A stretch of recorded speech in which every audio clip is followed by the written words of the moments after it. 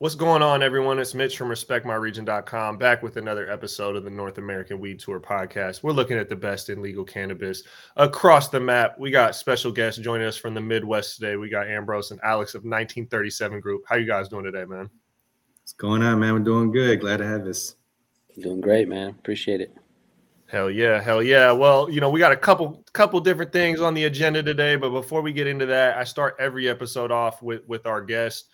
Origin story with the plant being cannabis. So whether that's personal, professional, or choose to talk about both, I leave that up to our guests. But Ambrose, just because you're digitally sitting right next to me, man, I'll start with you, man. When did you and your journey with cannabis begin? Yeah, man, I think I've always had a relationship with the plant, since I was probably about 15, For that reason, I was always kind of like the black sheep of my immediate family, and that's just something I've kind of like as a flag I've just carried with me my whole life and everywhere. But at the same time, I've always been, very, very successful and put everything into everything that I do, and so that kind of translated into where we're at now with the 1937 Group, which, we started down this path in 2018, and we're happy to be where we're at right now as really the first minority-owned, vertically integrated license holder in Illinois.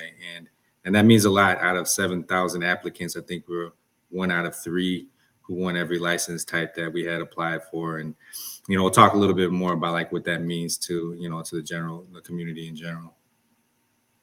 Alex, what about you, man? When did you and cannabis start seeing one another? Man, actually, quite honestly, about the same time that Ambrose mentioned. I think, I'm born and raised in California, and naturally as part of, the geographic location, I think, cannabis, was on the horizon, and I was destined to have my interaction with the plant. But I would say, I started mostly just, like most people, I think that started early on.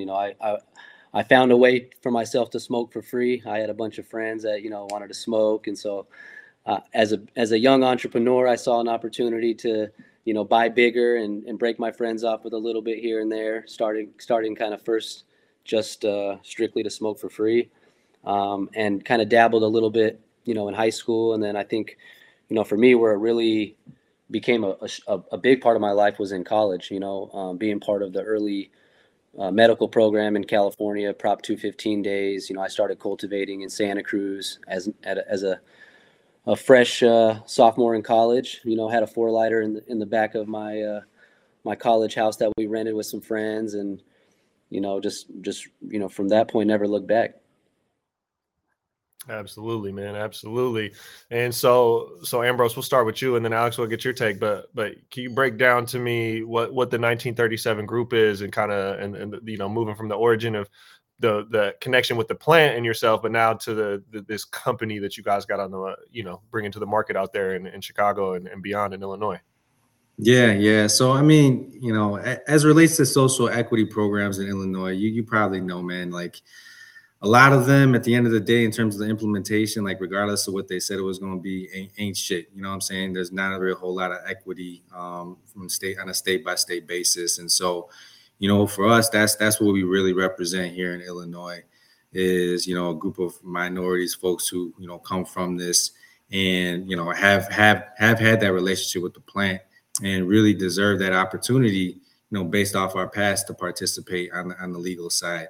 And so, 1937 specifically is a reference to the Marijuana Tax Act of 1937, which, we point to as laying the foundation for prohibition in America. And specifically, if you think about, just, how many millions of dollars have been made now recently, over the last, 5-10 years, whatever it might be, compared to the millions of people who have been put in jail over generations of this plant. For us, it's important to continue to highlight, that history and specifically why we deserve to be at the front of the table, now that, the plant is being legalized on a state-by-state basis. Man, I love that. I love that. And obviously social equity has been one of the hot topics, if you will, in cannabis, a much needed topic. But, in terms of trending and buzz, it's been a hot topic over these last few years. It wasn't early on. I live in Washington State, Washington, Colorado, kind of the pioneers in going rec. We didn't really, social equity wasn't even a part of the conversation. Honestly, Washington didn't have it until the Black Lives Matter movement made social equity kind of a mainstream. So I always throw shots to fake progressives out here, man. They didn't want to do it until it was had some public currency, social currency to talk about it, right. But it seems like some of these new states coming on, it's obviously, I applaud them whether they're doing it right or wrong. No one's doing it 100% right, but it's at least becoming a part of the conversation at the point of legalization. From your perspective of being on the ground, was it something that really needed to have like pressure pushed and be talked about, or did the market kind of roll out with that conversation in tow with legalization? Yeah, I mean, in Illinois, right, and this is probably true of a lot of states, when they went live with their medical program about 10 years ago, at that time the barriers to entry were so high purposefully, I believe meant to exclude people like us, right? And so you look at the program 8 years into it, and they look at the numbers and they look at who's making all this money and leading all these companies, and what they found is that there's literally no minority owners in the entire state. And so as they're talking about going live with adult use, like recreational here in Illinois, that was one of the things they said, look, we can't roll out a program and continue in this fashion whether I'm saying at the end of the day 100% of cannabis companies are owned by older white men, right? And so I think that realization that they needed the political goodwill in order to pass legalization by saying they're going to create a social equity program is how they got adult use passed in Illinois. Right now, at the end of the day, how has it all panned out for folks like us? Like, that's a whole different question. But I think that's how the conversation got started here. And then, Alex, I know you have experience obviously coming from the West Coast, but you have experience in the West Coast market and now operating in Illinois. One of the biggest criticisms that we've seen, whether it's on the ground or just from people that are travel within an industry, is right, the quality isn't quite there. It's a lot of large scale MSOs, and we're talking about the actual product on the market. The quality is not really matching up kind of what your consumer, your legacy consumer is used to smoking and has demand for. So for you and being involved in this company, what's the importance of making sure that quality is there? And I know you guys have the craft license type, so I'm just kind of curious if you can kind of speak on the setup of ensuring that you guys are leading with quality and bringing some of that legacy. And it doesn't necessarily mean, out of the black or the gray market, but just the legacy, the people who've been smoking. What are you guys looking to bring to the market to ensure that segment, which is the largest existing consumer group that there is represented and taken care of? Yeah, I mean, there's a lot of people saying that they're doing craft cannabis, and I think a lot of the heavy lifting really starts with the genetics, right? And just taking a lot of experience for understanding kind of like what makes good weed. I think since corporations got involved, there's been this incorrect information as it pertains to like THC, levels being an indicator of high quality cannabis. And so I use that as an example because, part of us and our approach to the market is to bring some unique brands. One brand that we're really excited about launching is called Terp Kings. Terp Kings is a brand, as the name states, kind of gives it away. It's highly focused on, terpenes and the entourage effect combined with the different cannabinoids. And so, part of our strategy in introducing these quality craft, starts with genetics. Obviously, talking more about just, like having a differentiated product that the market's not familiar with. I think there's been a lot of overproduction of really just average quality on the market. A lot of that, I think, is just that there's very little competition, and as some of these people that have been in the industry get a shot, they've been doing it for 10 or in my case 20 years in the industry. Like when that talent is able to be showcased, then I think the game starts to change, and that's going to definitely change the overall landscape of just the market and forcing the bigger folks to be more competitive, more innovative. And so like Terp Kings is a brand we're really excited about launching because it just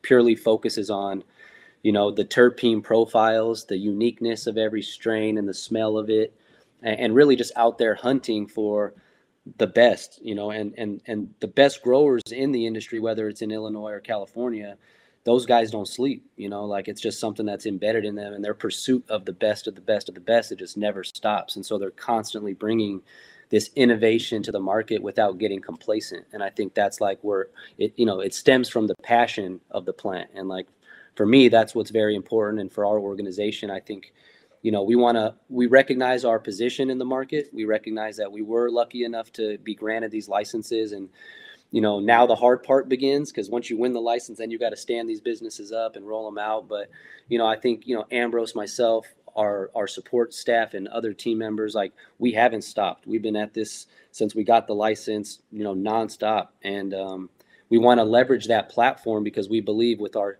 status in the market, we can really help other folks, you know, who want to be included, you know, and we can serve as that kind of extension, you know, big brother kind of helping people out. There's a lot of talent out there, and unfortunately the barriers are so hard that those people don't get to showcase their talent. So yeah, it's and I like what you said, putting that pressure on people to produce quality, right? We see that in any market at the start of legalization. Any dispensary's got a line out the door. You can pretty much charge whatever you want for some super mids. People are just excited for legal weed. You know, like your first legal weed purchase, quality isn't really a concern. You're just stoked to do it legally. And, you know, the age-old thing that used to frustrate me in the early days of Washington, you know, everyone always said the weed sells itself. And I'd always be like, bro, it's not like, that's not a visionary statement. That is very much the now. It's not going to be how it is, how it's going to evolve from that, right? And we're seeing that in some of these states, especially like Illinois, that are coming out limited license at the start. There's not a lot of competition, large scale, and not a lot of people have done this at scale. Even though there are people that have grown for a while, not a lot of people have done this at scale and excelled at that. So there's a lot of not the top tier of quality offerings, but then there's also like, you know, there's that no pressure to do it. If that's what everything's out there, right? There's not I only have to really be better than my last batch, which, you know, is small incremental changes rather than when craft cultivators come out and really put the pressure on people and see that consumer demand go to brands off the quality leading and not just presence in the market. For you guys being vertically integrated, you know, we're talking a little bit before we started, right? There's so many different aspects of that. You got to build out. You got to get plants in the ground. It's a long lead time to get those plants from once they're in the ground to dialed in and in jars or bags to the people. And then you got the retail side. What so far has been kind of maybe either the most challenging or the most time consuming to bring it online right now? Is it the cultivation? Is it the retail? Or is it just a little bit of the regulatory of dealing with all of it?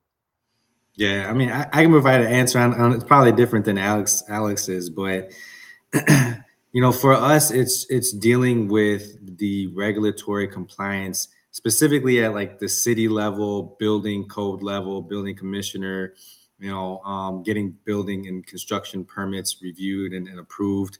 You know, you almost have to educate, you know, your local leadership, right, within you know, the township or the city about what this is and how you go about doing it in a responsible way. You know, they're because they haven't seen it before, you know, they don't really have any frame of reference, which ultimately results in more work and more time spent for us. And so that's what I've seen has been kind of a thorn in my side. I don't know, Alex, if you have a different answer. I mean, I would just piggyback off of that. I think, you know, talking about regulatory, regulations and what we can do, and adding to that, I think financing, right? Like raising capital with those restrictions. I mean, raising capital in general is hard when you're trying to raise $10 million or $20 million, just, you know, and then you go to the market and, you know, you have to pitch investors on standing up a large scale cultivation that requires, you know, X amount of millions of dollars in CapEx to bring the proper HVAC or electrical in, but yet we're capped at a 5,000 square foot canopy. So when you start sending investors or, financial partners or potential partners these performas, you know, they don't look all that attractive. And so you almost have to sell your vision more so than anything, because, you know, it's a really unorthodox way to raise capital. You're basically asking somebody to give you a $10 million capital commitment, and while you're trying to maintain majority ownership of your business to make the right decisions and carry out your vision without, giving the control to somebody else. That's not a very typical or standard financing structure, and it's very unorthodox. Most people that are going to write those checks, those are VC type checks, and they're going to want over 51% ownership, or have some very predatory terms. And so, like, for us, I think the challenge was, a lot of it was just getting funded and getting the business to a point where we could actually start putting things in motion, right? Because of just the high barrier to entry. That's a perfect example for why the smaller groups can't get onto the legal side. It's just the barriers are way too high, and that's just one on the financial piece, and there's obviously many others. Absolutely. And that's, folks that have been around cannabis for a while, most likely aren't the types that have been around that financial world and understanding raising capital, even know who to go to outside of a, small group of friends, right? Raising capital back in the days was a lot of duffel bag raises, man. Exactly. Yep. And trust. Yeah. Handshake agreements. Yep. Absolutely. It's a whole new world. So, we're coming out there to mess with y'all with the upcoming, the Flower Ball with KVL International, man. Super excited to come out to the Chi. Like I think I told you guys, I've only had a layover in the airport. So this will be my first time coming out to the city, and glad that cannabis is bringing me out there to check out what's going on and hang with you guys in the flesh. But I'm just curious, kind of what was the inspiration behind the Flower Ball, and what are you guys looking to bring with this event? Yeah, so Flower Ball, to start off, Alex, feel free to jump in. But at its basis, the concept behind the Flower Ball was to kind of take two different groups and kind of break down those barriers, right? And really, they're perceived barriers, right? And those groups are those people who tend to, go to various cannabis expos around the country. Again, ones where you're talking about weed and but you can't actually smoke any weed at the event, and then the folks who go to fashion shows and runway shows and are really on the fashion side of things, right? People smoke weed, in both of those environments. Is similar to the music industry, right? There's a lot of weed smokers and there's a lot of overlap, and so the idea around the Flower Ball is to say, hey, can we create something that brings these different groups together around their joint love for the plant, and do it in a way that highlights the culture, which is something that's been missing historically in the Illinois market.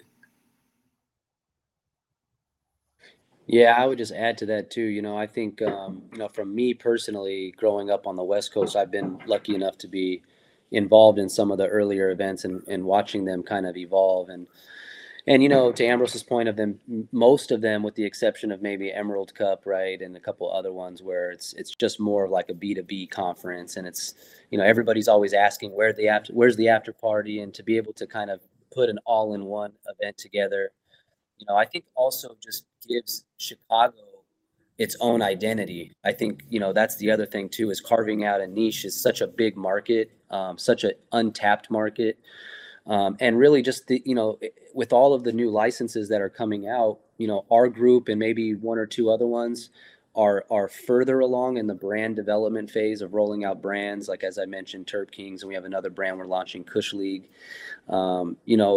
We expect that this event will grow naturally over time, just because more brands are going to be introduced, and a lot of these new brands, need a place to showcase their brands. They all have marketing budgets. They all are going to try to have innovative new products and that they're excited about. And so, one of the things that we talked about is like, all right, you've got the, cannabis, music, arts, fashion, like that all kind of goes hand in hand in general, but they're always kind of in separate. You got Complex Con, you got all these different things. And how can we create something that gives Chicago its own identity, also making it, something that the bud tenders and actually those folks who we believe are underserved because they've just been working for a lot of these bigger corporations and, not getting the exposure to a lot of things, and just, making them feel included and being part of something where they can have a say in or get to test out new products and brands before,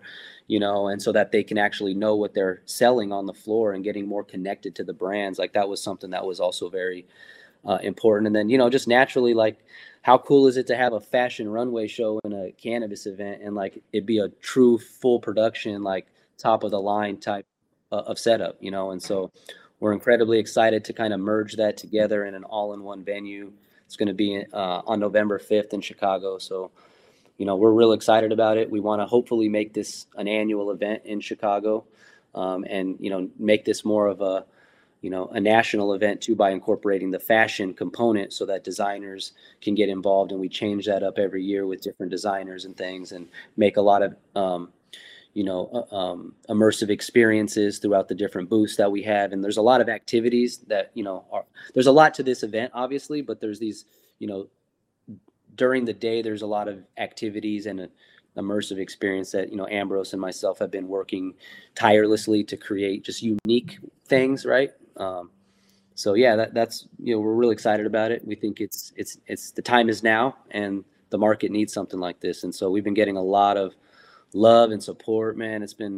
The community's been showing up in a big way, to keep it real. Like, it's been pretty awesome to watch everybody rally behind us, and even some big brands from the West Coast, are supporting us, Sherbinsky's, Golden State Banana, Vibes. Like, there's a lot of really cool sponsors and people that want to contribute to the culture of cannabis and just, Illinois as a booming new market. So it's pretty cool. Yeah, I love that, because that's when you look at like the West Coast, right? Like, we're obviously, the West Coast is known for cannabis, right? Whether obviously we've paved a lot of the way for legalization, but even previous to that, when you think of cannabis culture, you think of, California, right? Palm trees, like a West Coast hip hop. Like, there's certain elements that come to mind when you think of cannabis culture. And as legalization has happened in those states, right? Like, you've had this pre-existing culture that's, obviously there's some friction and tension, and some people feel left out, but some of that culture has kind of carried through on the legalization. And some of that pre-legalization was very upfront, very, it was not super in hiding, super in dark, right? Like, you could walk down Venice Beach back in the day and go get a weed card for $100, all sorts of weed doctors, right? It's very accessible, in your face. But coming out of these areas like Chicago, where, I can't speak like I've been on boots on the ground, but don't think of Chicago as like in mainstream cannabis culture as a mecca. And at least from the outside looking in, I've never heard of sessions in I'm sure some form of that has happened, but you don't see any of that. So it's kind of unique for you guys to kind of, as legalizations happen, to identify, hey, this is a big part that's missing. And it's a big part, to celebrate, but also, like, whether it's, some people pigeonhole that stuff as just, an extension of sessions, or people taking, crazy dabs, or, dab bars or whatever. There's this celebratory aspect of it, but also this education and this awareness aspect of learning what the brands are, learning the different product types, kind of, and mixing and mingling with one another. So I get why you're bringing all these different components together, but I'm just kind of curious if you can speak to, of just like the importance of that kind of bridge between just like not just necessarily legacy, but culture and business. Because it seems like even 1937 group, that seems a lot of like what your guys' mission is. So could you kind of speak to like being that conduit or that bridge a little bit?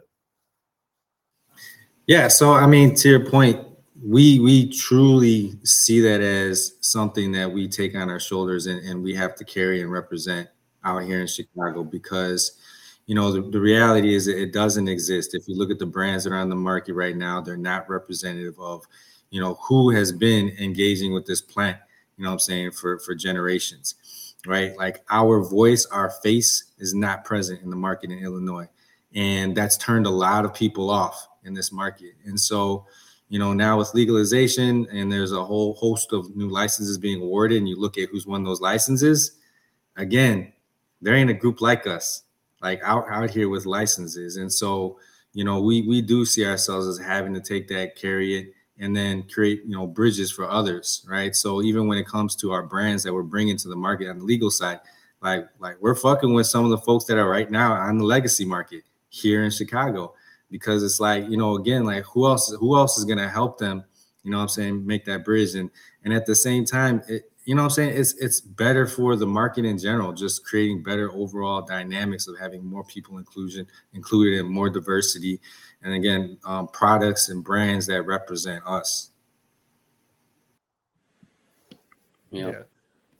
No, I love that, because that's a huge part. You see these little echo chambers on LinkedIn. You see a lot of people talking about the biggest threat to legalization, or somebody put it something like that. The biggest threat to legalization is like the black market. And like, while I get that from maybe if you're heavily invested financially in the legal market, obviously you want the smokers to come into your market where you can get money and taxes go. But it's also, the black market has paved the way for this and set the tone for this, set the trends, created the genetics, created the consumer demand, created the awareness and the education. And for me, I don't understand why there's so much tension, coming from the legal market towards the black market. I understand coming from the other side of that, right? From the black market versus that. I understand that. Bro, it's like they feel like because they got these licenses now, they're the only ones that should be making money off the plant, which is the fucked up part. Yeah, straight up. Yeah, that's true.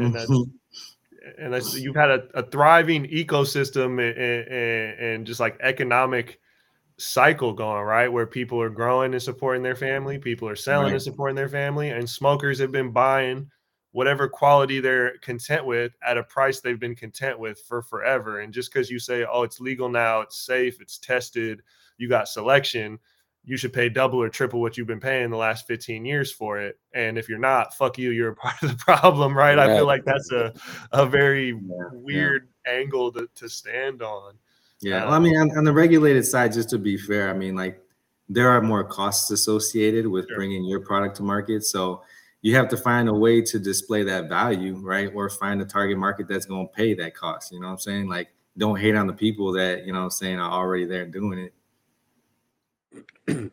Another thing, too, is just making sure that a lot of these people know that the legacy market, although there's some that would disagree with this, because I've heard it before, is like there will always be a black market. And I always kind of look at the alcohol market and like how prohibition was and moonshine. And it's like, yeah, that was probably cool for 5 years or 10 years once prohibition kind of went away. But you have to start planning for the future, right? And so that, to Ambrose's point of building bridges, it's like, man, no, we don't hate your hustle. Like, we were there too. Like, get your money, but also have a plan. Like, you want to create products and have marketing and really polish up on your real business skills, because at some point in time, like my kids, they're going to grow up way different than I did in terms of their access to legal cannabis. And it's going to turn into more, in my opinion, of convenience, right? Just like alcohol, it's like, who still buys, their champagne from their barber, or from, like it's far and few. It's very minimal in the overall, because the whole market, the whole industry of it is mature now, and it's more of a convenience. And so I believe that that'll start to really take shape, obviously once taxes come down, because I think that's a big driving force for, the market and the prices of cannabis, right? Like if taxes weren't so high, then you can lower your prices, and the consumers would probably naturally start, coming into the dispensaries more. And so, it's about also kind of educating some of these, quote unquote partners that we're working with, and letting these people know, like, you got to have something, to fall back on or prepare for this to happen, because it's inevitable, Absolutely. I've been saying that for a minute, man. The taxes, you lower the taxes, you lower the price of the consumer, more people will come over. You're going to get more tax volume, less, less tax margin. But, common sense and economics to politicians is they don't fucking speak those languages, man. Yeah. Well, I'm also curious too, like, obviously the story behind the brand, like you guys have a real story behind your brand.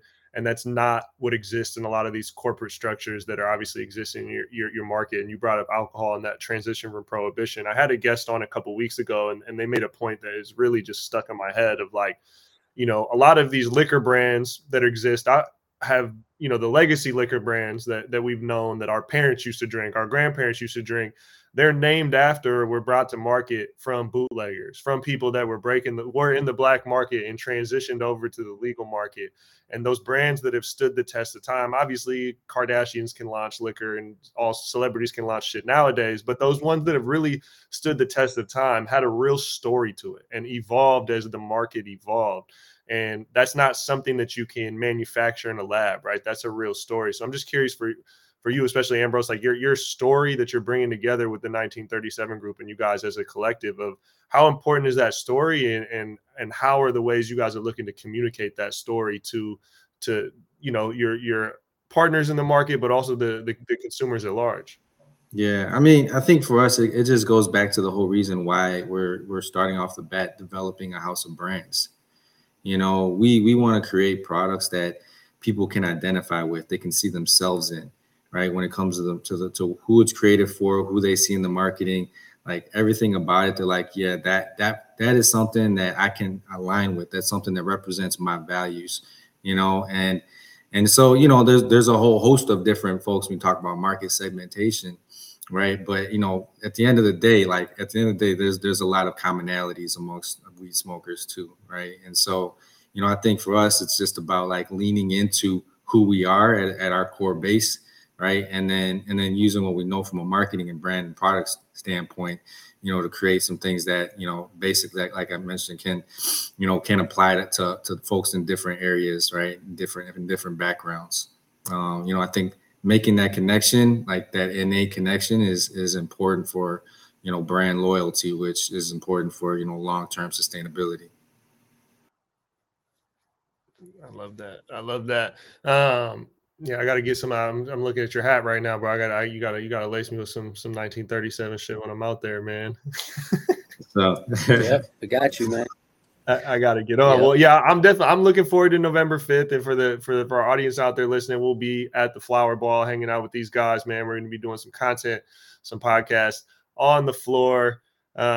Excited to check out the market, get the lay of the land from people that got their boots on the ground and are in the culture, man. What else outside of the Flower Ball? And obviously, you guys got multiple brands coming to the market, waiting for some of these permits to come in and the build outs. But what else you guys got on the agenda for the rest of 2022 and early 23?